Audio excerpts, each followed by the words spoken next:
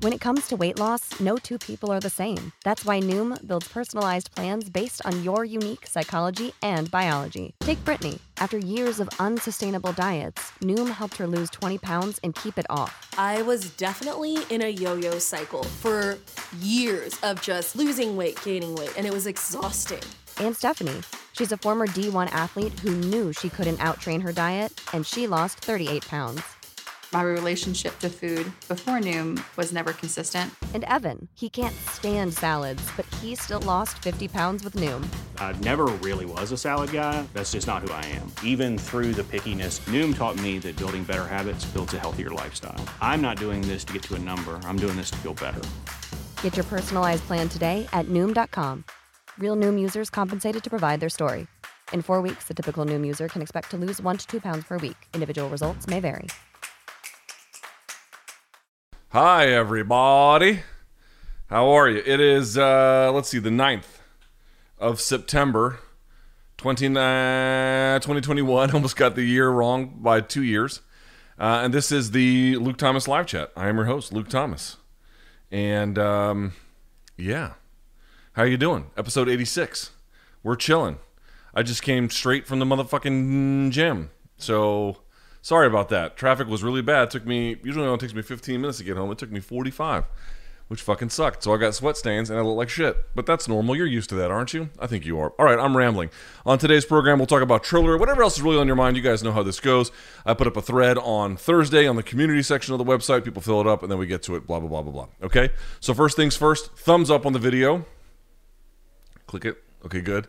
Subscribe if you haven't. Talking to you, yes, you, in the back, you, hit subscribe. Thank you for hitting subscribe. I appreciate that. All right, without further ado, let's get this party started, shall we?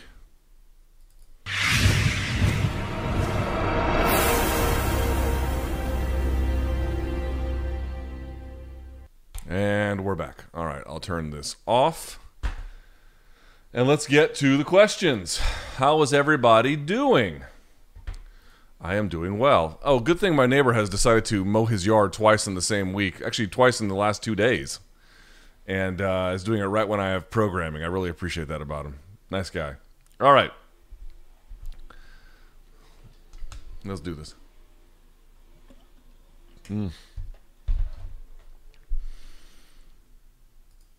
Psycho less.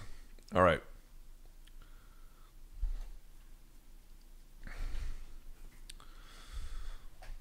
Did you ever think about going to graduate school and pursuing a career in academia? Did I ever think about it? Yes, I did think about it. You have all of the terrible personality traits required to be a successful academic. Sincerely, a neuroscience PhD candidate. Well, assuming that is actually true, I'll take that as flattering. Yeah, my dad wanted me to go into academia. Thought about it, but very much glad that I didn't, considering there's hardly any jobs and tenure track is extremely difficult to get. I didn't really plan for this to be my life either, candidly, but I don't know. Once I was done with schooling, and not to say I was done, because I've always sort of tried to maintain lifelong learning. Turn this up just a little bit. But, one more time. But yes, I did give it thought, just not much more than a little bit of thought. I'll put it that way. All right, let's see.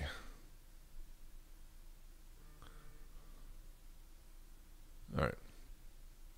Many have called Jake Paul and his fights a circus, YouTube boxing, celebrity boxing, but with the fact that Paul versus Woodley did very well in terms of build-up buys and being competitive, do you think Jake Paul fights are going to become normalized in boxing rather than a subgenre of boxing? No, I don't. I don't really know what the long-term play is for Jake Paul. I mean, this is the interesting part about being here. Okay. From what I can tell, I'm not nearly as popular on YouTube as these guys have been, right? Very, very much not in the same ballpark. But I've been on YouTube just paying attention to at least some degree about the sort of the trends and what happens. There was a while there where these guys were all, I don't know if they were proclaiming that they were rap artists, but like they were putting out diss tracks and all other kinds of stuff, and the videos would do really well. in terms of like YouTube metrics, but it never really resulted in much beyond sort of just that. Now, this is a leap into, Showtime as a partner for the broadcasting and promotional side of things, obviously, but what I've noticed is with sort of these YouTube guys is that they go through these phases where they're doing one thing and it lasts a little while. And they take it, about as far as it's going to go, and then they just move to the next thing. And because the audience is interested in them, they just kind of go along with it. Now, there might be more to the market about YouTube boxing where is there a market for people with these large audiences on these online digital platforms for young people, and they sort of settle their disputes that way, or, generate interest for themselves that way. There might be something to that long term, but I have found that, internet trends and developments, they don't last all that long, and this is still from that. And more to the point, like, dude, what is the end game here? Like, what you can say about Jake Paul, I think, in a generous way, right? We'll do both here in just a second, but in a generous way, he is an incredibly good self-promoter. He's very good. He's better than most fighters I've ever covered, like by far. He's very, very good at that. And I think he understands his worth. He's good at like applying that. He ran 50% of that show. For folks who don't realize, like the open workouts, and I don't know about the weigh-ins, but I think the weigh-ins too, but like the open workouts, the presser, and then the weigh-ins, Showtime broadcast them, but those were Jake Paul MVP productions. Like, they ran those. Those were their things. Showtime didn't run those.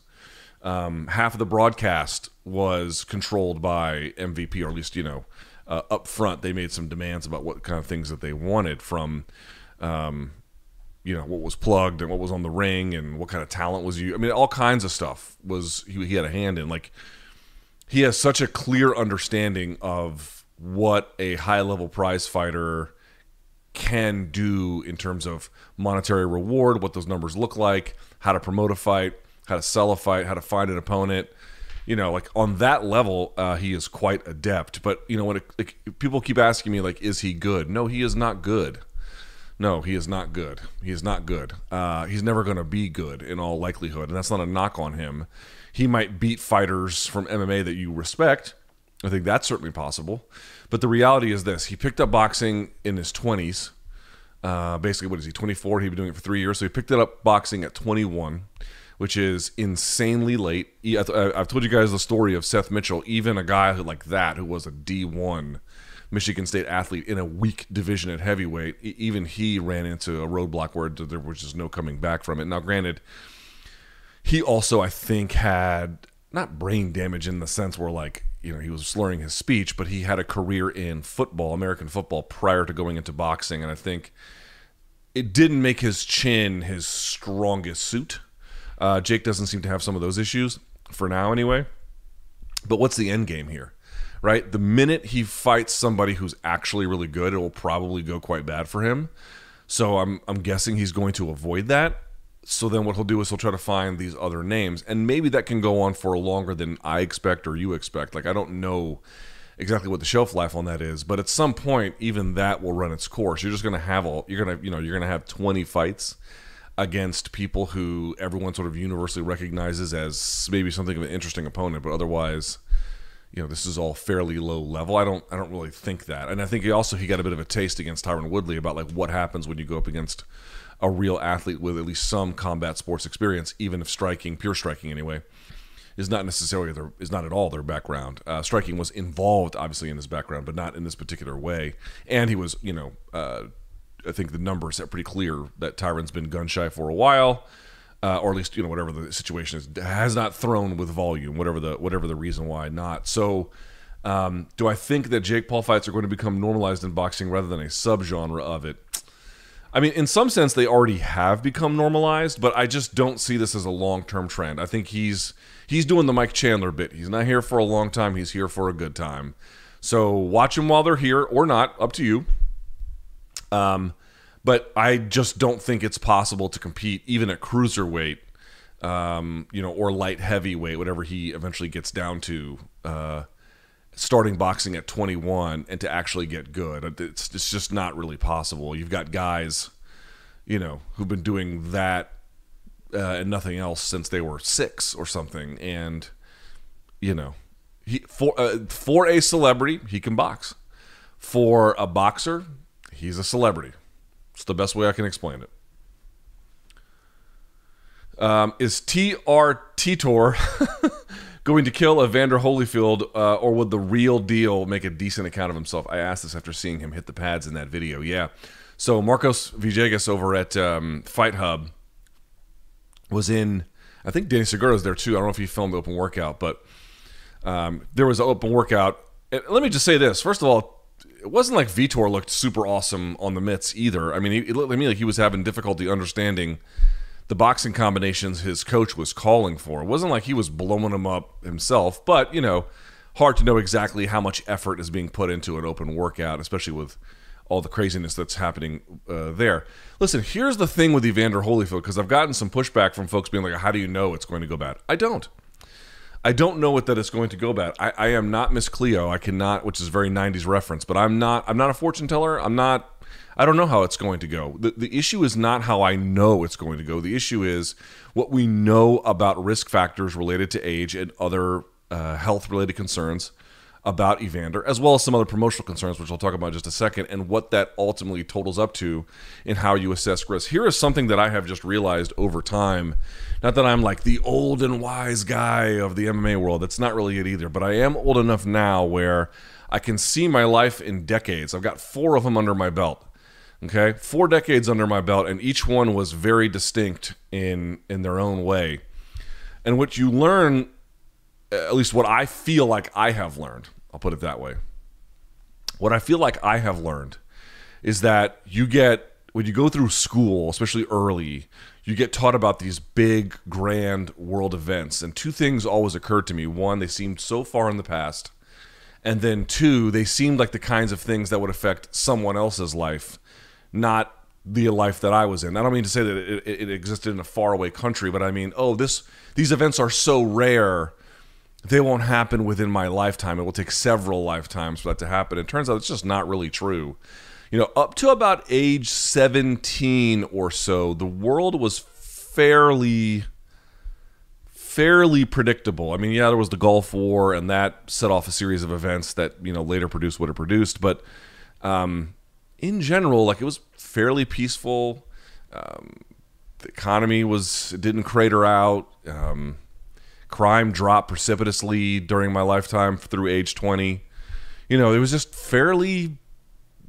everything seemed to go where everything was going to be peaceful and normal and ordinary for the most part for life. And then everything after 9/11 just completely blew that up. You had 9/11 where the country was attacked. You had 7 years later, you had profound financial calamity. And then, you know, now you have this sort of decline in the trust of institutions, which has any number of effects in how the world, people see the world. But you might be asking what that has to do with this. Here's what I mean to say. I do not know that Evander Holyfield is going to suffer a deep physical trauma on Saturday. I have no idea. In fact, I remember distinctly, it was, again, different situation, but I remember distinctly when Tim Sylvia was supposed to fight Ray Mercer, and there was a whole thing there about, are they going to fight in a cage, in a ring, and blah, blah, blah, what kind of gloves?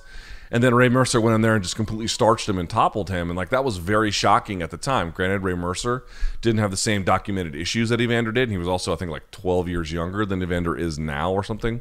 But nevertheless, like, is it possible that Evander could go in there and just absolutely starch Vitor, who himself is not necessarily a young guy? Yes, it is. I cannot say that is not something that could happen. Of course it could happen, but that's really not what I'm banking on. What I'm banking on is an assessment of a larger picture of risk, right? You have a 58-year-old guy who'll be 59 in less than a month, okay? So let's say really almost about 60, who even 16 years ago in New York was basically admonished by the commission and was told, like, your business in the state in terms of being regulated to fight professionally is over. He had threatened basically litigation with Triller because he was supposed to get a fight against Peter McNeely, which still would have sucked, but doesn't seem nearly as dangerous. And California said, I'm not touching that shit with a 10-foot pole. Y'all can go fuck yourself.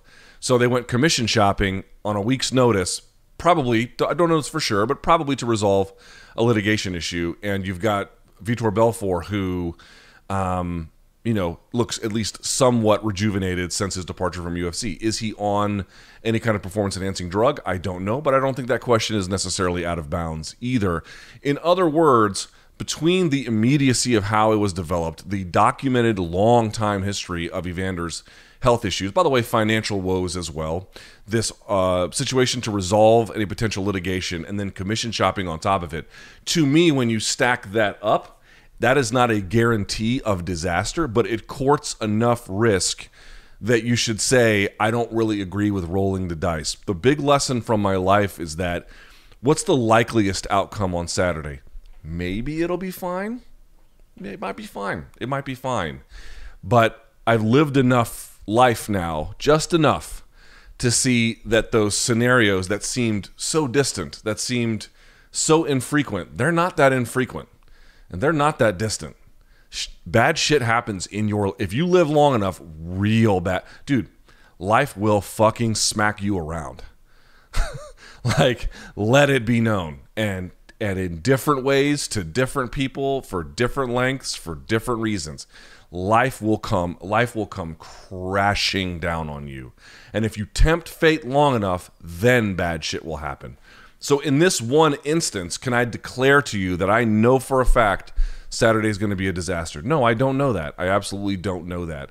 But I do know that you have enough risk factors here where, you should be concerned about what happens on Saturday, and B, more to the point, if it doesn't happen for this one and it does become normalized and everyone goes, see, nothing happened, and you find yourself really going down this rabbit hole, well, then it only becomes a matter of time at that point. If this kind of thing sort of serves as justification for Triller, assuming nothing terrible happens, you see, look what we did, nothing happened, so you should be fine. It's like, I drove home drunk and didn't kill anybody and didn't get arrested. You see, driving home drunk is obviously fine. Well, we all know that, like, he who is without sin cast the first stone. Have I driven drunk? Yes, one time in college, super regretted it. Nothing happened. It was 2 a.m. in Williamsburg, Virginia, and there was no one on the streets.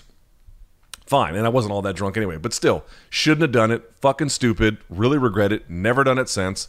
Never will do it since.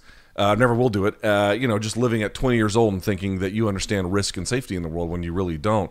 Obviously, we all understand driving drunk is a bad fucking idea, even if you get away with it. This is, to me, sort of relatively kind of commensurate with that.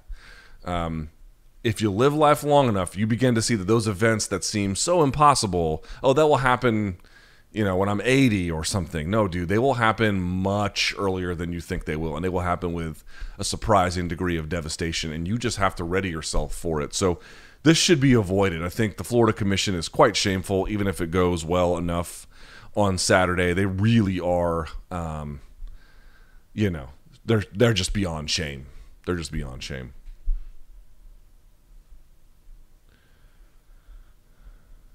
Who is the highest ranked guy that you think Patty the Batty could beat? Not sure I'd even pick him to beat Bobby Green, Drew Dober, Orlando Venata. No, neither would I, but that's not really the point. Listen, there's a lot of hype behind him. I'm not going to say it's not necessarily well placed, but some of it is a little over the top. In other words, if you are from the UK or you like this guy or he has captured your interest, should you be confident about his upside? I believe that you should. I believe that you should. But I also pretty much recognize that, like, people think it's just his defensive issues. No, not necessarily. He has phenomenal experience, and probably at 20 fights, he might feel like, I'm ready to start taking on these guys. And maybe he might beat some of them if things go right. Like, again, some of those things are kind of hard to say. I wouldn't bet on it, but certainly it's not a thing you could just utterly dismiss. To me, the issue is not just that his defense needs work, although his defense needs a lot of work. It's that his offense, while formidable, it's certainly not even reached. He's 26. He's 26. So, like, the way that I think is the most appropriate, and people will disagree, but the way I think you should look at his experience is that it doesn't mean he's ready to start taking on contenders. Quite the opposite. What it means is that he's clearly ready for this level. And if he still continues to work on his craft, which I'm confident he will, then in 2 or 3 years' time, then I think you will begin to see a clearer picture of where he's going to be. Right? Maybe not as long as 3, could be just 2. But I still think that there's, like, overall game development that is required. First things first would be striking defense. But if you go back to I mentioned before, the Soren and Bach fight, like one thing is if you look at all, well, actually, let's pull up his record. I don't want to talk completely out of pocket here. So let's pull up his record.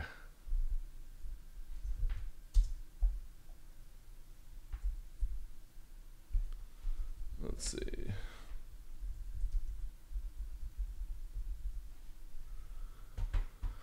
Okay.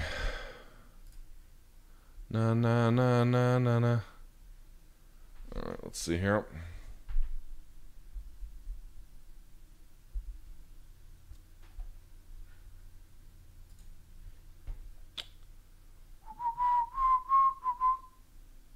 Oh, Jesus, they don't even have... He doesn't even have a Wikipedia entry. Can you believe that? Good Lord. Okay. So, on Tapology, let's look at his finishes, like when things went really well for him. Okay? Including on Saturday. First round win in his last 2 fights, first round wins. Okay? The loss to Soren Bach, 5 rounds. The loss to Nad Naramani, a decision loss. Okay? He's got some decision wins too, to be clear. He's got a few of them. Ashley Grimshaw, Julian Erosa. But let's look at his finishes. Jonathan Fracci, I'm sure I'm mispronouncing that, first round. Teddy Violet, second round. Miguel Otto, round 1. Kevin Petschy, round 2. Stephen Martin, round 1. Conrad Hayes, round 1. And he's got his own, but this is all the way back in 2013. He lost in round 1 to Anna Konachuk. Okay, Jack Drabble, we're getting back to his like a long time ago. First round. Okay. He doesn't have any finishes in the third round. Now, finishes in the third round are rare generally, but what I'm pointing out to you is he's a strong starter, very strong starter. The Soren Bach fight told you that if you can withstand the early storm, he doesn't have the same level of intensity later. And again, you might say, well, isn't that just sort of common in human biology? Yes, of course. But if you look at the UFC level, I can name many guys who are stronger in the fifth than they are in the first. You know, and I don't mean this is a character weakness of Paddy Pimblett, like nothing at all. I think he can absolutely get to that level. There is plenty there. All I'm trying to tell folks is you went to the grocery store and you bought a banana and it looks like you're ready to eat it, but it's still a little bit green on the outside, right? So just wait a second. Just wait a second. Let him get some more experience, some more fight camps to work on everything, including, and I always say this, dude, eventually in the UFC, someone's going to put it on you. Someone is going to put it on you, and what happens when they do? We also need to see that. So what is his upside? His upside is potentially limitless. But what is his current state? His current state is very, very talented prospect who still needs lots of work. And I think that is fair. I think that is appropriate. And I think if everyone takes their time, he could be extremely successful.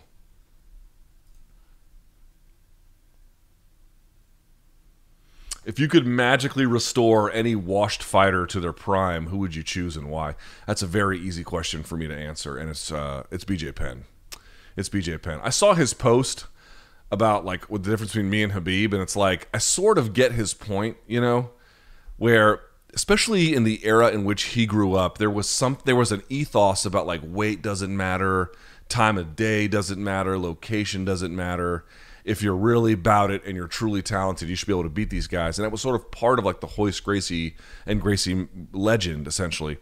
And we sort of learned over time there is still something to be said for that. Like jiu-jitsu as a actual self-defense art can really empower smaller people to have success against some of the bigger ones, right? I mean, that's not entirely misplaced. But as it relates to prize fighting, while it's true that there are some knocks on Nurmagomedov's resume, he didn't really change weight classes. You know, he had some weight cutting issues himself.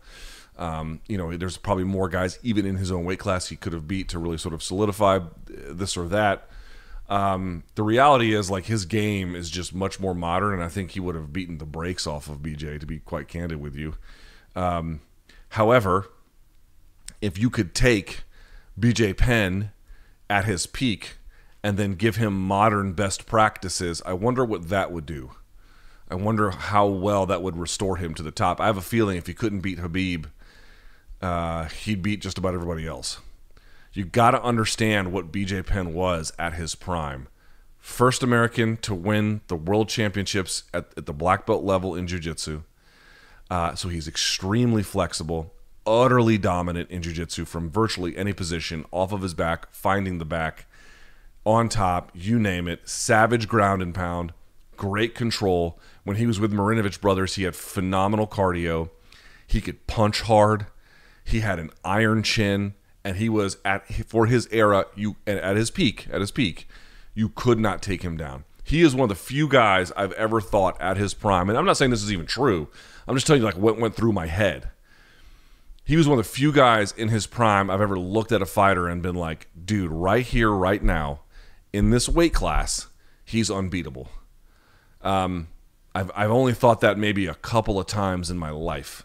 And one of them was when BJ Penn was there. So, does that mean he can come in here and just rule the roost? Certainly that's a matter of debate, but I just don't think folks understand. He had a jab when no one had a jab. And dude, this is the other part too. Like he would get hit even at bigger weight classes in his prime, and it would barely swell him up. He was hard to cut. One of the first times I ever knew something had changed with Penn was when he fought Nick Diaz. Because I remember it was the first time I ever saw him lumped up. Never seen that. I didn't see him lumped up when he fought St. Pierre. I didn't even see him lumped up when he fought Lyoto Machida. That was the first time I was like, I've never seen that before. That's interesting. And then, of course, subsequent encounters that happened with much greater frequency. But early on,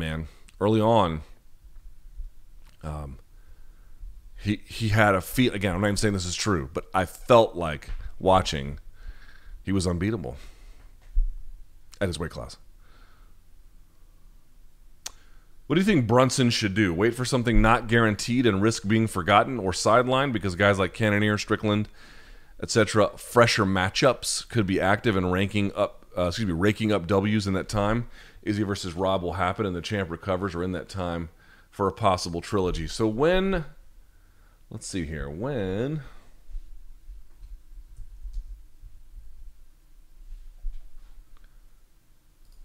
is the rematch with Whitaker? Do we know yet? No.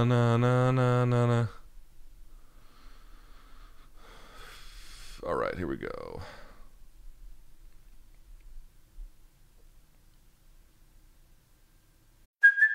Hey, it's Kaylee Cuoco for Priceline. Ready to go to your happy place for a happy price? Well, why didn't you say so? Just download the Priceline app right now and save up to 60% on hotels. So whether it's Cousin Kevin's Kazoo Concert in Kansas City, go Kevin, or Becky's Bachelorette Bash in Bermuda, you never have to miss a trip ever again. So download the Priceline app today. Your savings are waiting. Go to your happy place for a happy price. Go to your happy price, Priceline.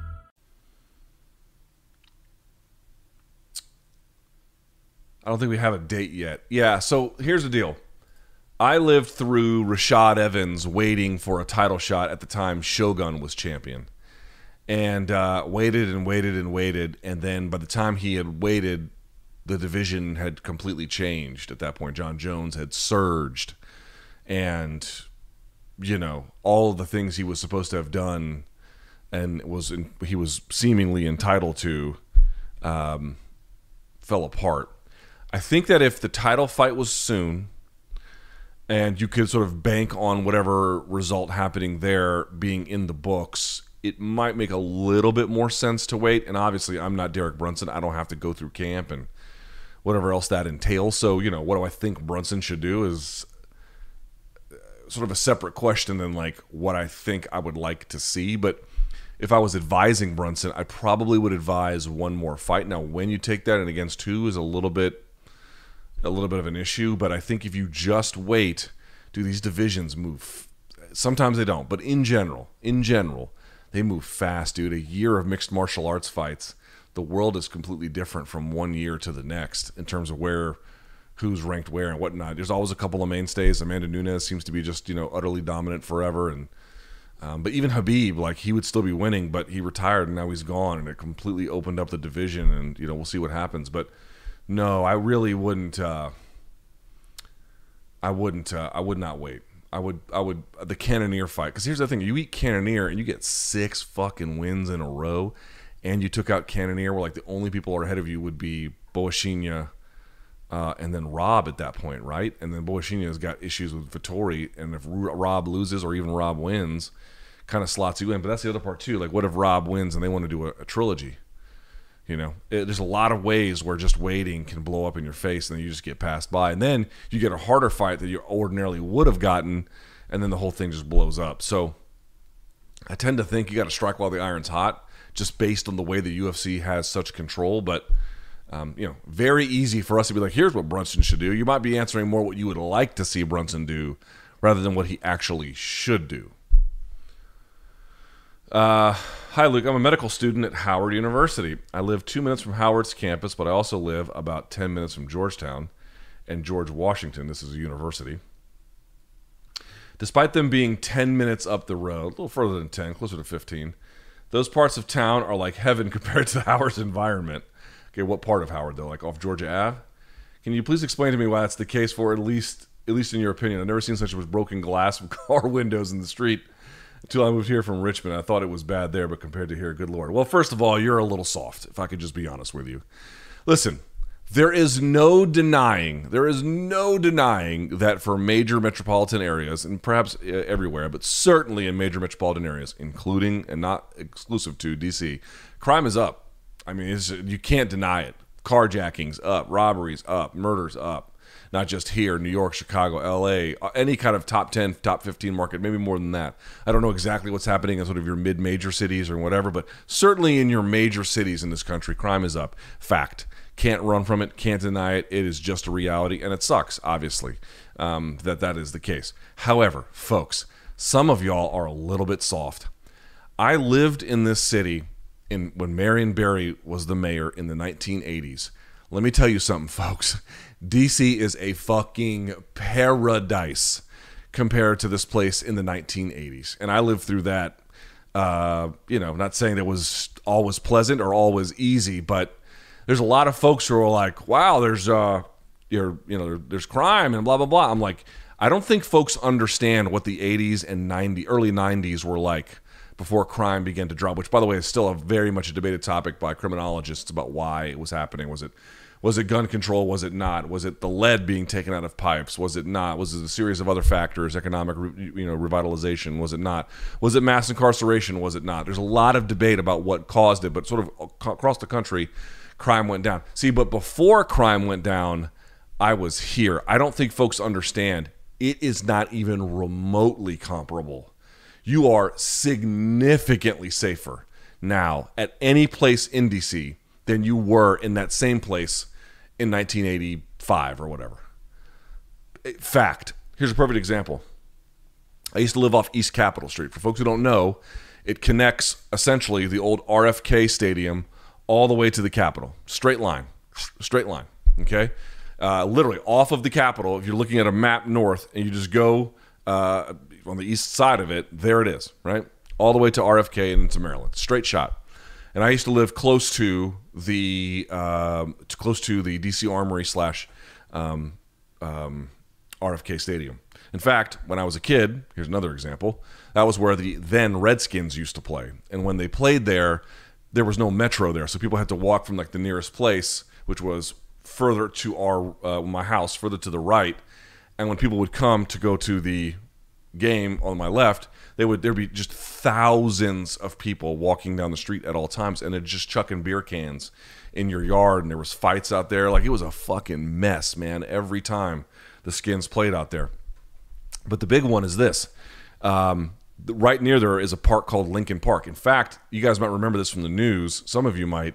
There was a big debate because there is a statue in that park of Abraham Lincoln with his hand on a chained, or he might have been chained, but a guy who either, I think it was still a slave. And here's the story about that. That statue was commissioned and paid for by freed slaves after the Civil War. However, if you don't know the context and you go and just look at it, it's like, here's Abraham Lincoln putting his hand on a slave. And there's this big divide in the black community, from what I can tell, between the older folks who really actually like that statue and the newer ones who, have various issues with it. Anyway, there's also, other statues there. When I was a kid in that park, dude, if you went there after night, you were getting fucking stabbed. Fact. Like, at a bare minimum, they were taking your shit, right? There were all these benches, and I used to recall all these dudes drinking beers out of their brown bags and fist fights, and my friend got mugged there, and blah, blah, blah. You go there now, and it's labradoodles and picnics and, just gentrified to the nth degree. So I'm not telling you that like crime doesn't matter or that it doesn't suck that there's a difference in neighborhoods between Georgetown and Shaw. Shaw is where essentially Howard University is. Although to me, Shaw has much more character than Georgetown, by a pretty significant degree. Georgetown sucks. I mean, it's nice, but it sucks. There's zero character to it whatsoever. Fuck Georgetown. But compared to when I lived here in the 80s, y'all are a little soft. Buck up, little camper. You will be okay. Trust me. Trust me. Uh-oh. BC is texting me. What does he want? Let's see.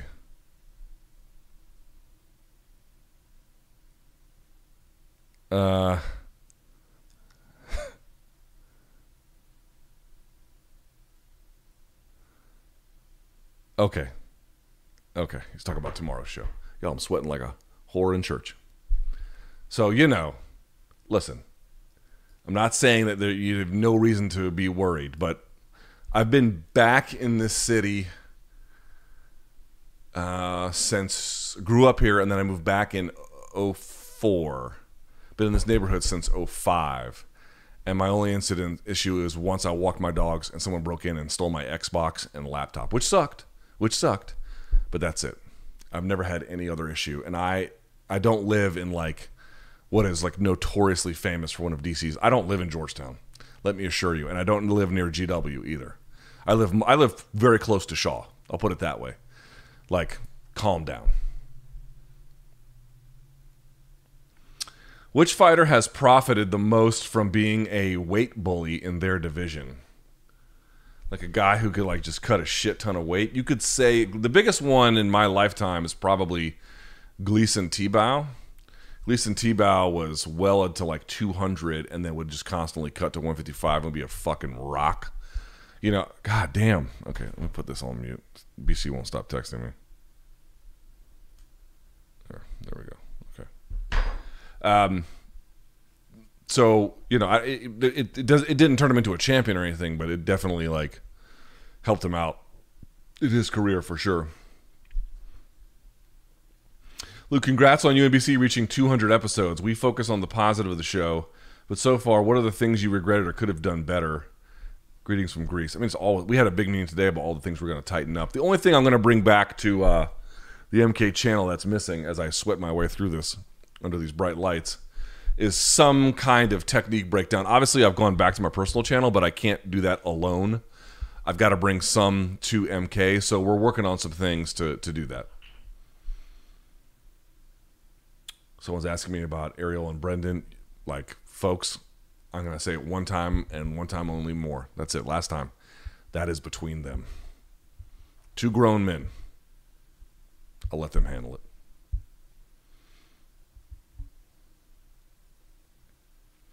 Do you agree with me that the elite British and Irish fighters need to move to the States to realize their full potential? I include Conor in that. The best soccer players in the USA don't stay in America. That's true. All of our best are playing typically overseas. Some are from MLS, but Weston McKennie and Josh Sargent and Pulisic and whoever else, they all play overseas. So here's what I would say. This is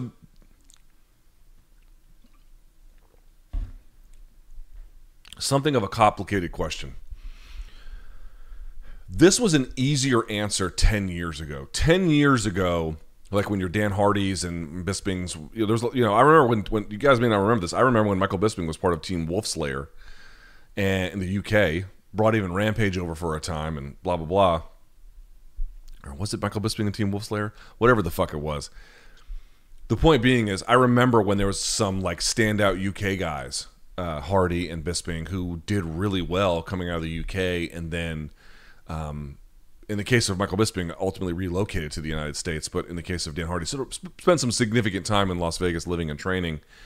And that was the thing where you could just sort of more easily defend. American wrestling is still quite dominant, but he was really dominant back then. And there just weren't as many coaches over there. It was just it was very, very difficult to maximize potential with wrestling as such a central feature. Even in today's game, it was significantly more featured then as like a bedrock foundational skill, and there was less ways to get it than going to the United States. So that it had been true for a time.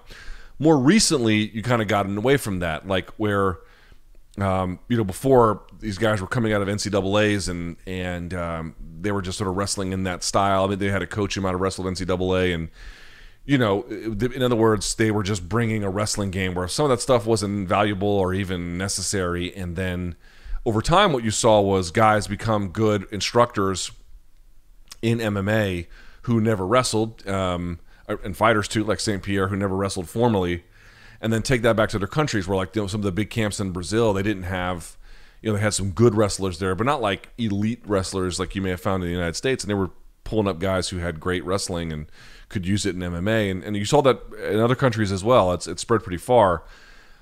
But, it still remains a bit of a problem. Do I think that the British and the Irish need to move to the United States to realize their full potential? Not necessarily, no.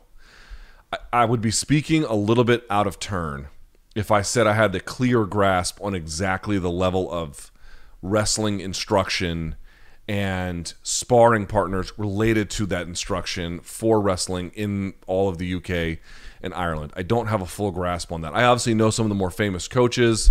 Certainly in jiu-jitsu, I think you can get plenty of that. I mean, dude, London Shoot Fighters has what? Has Hadra Gracie? I mean, you'll be fine training with him, trust me. But I will say that it does appear there are some fighters from that area who, for whatever reason, are underdeveloped in that part of the game.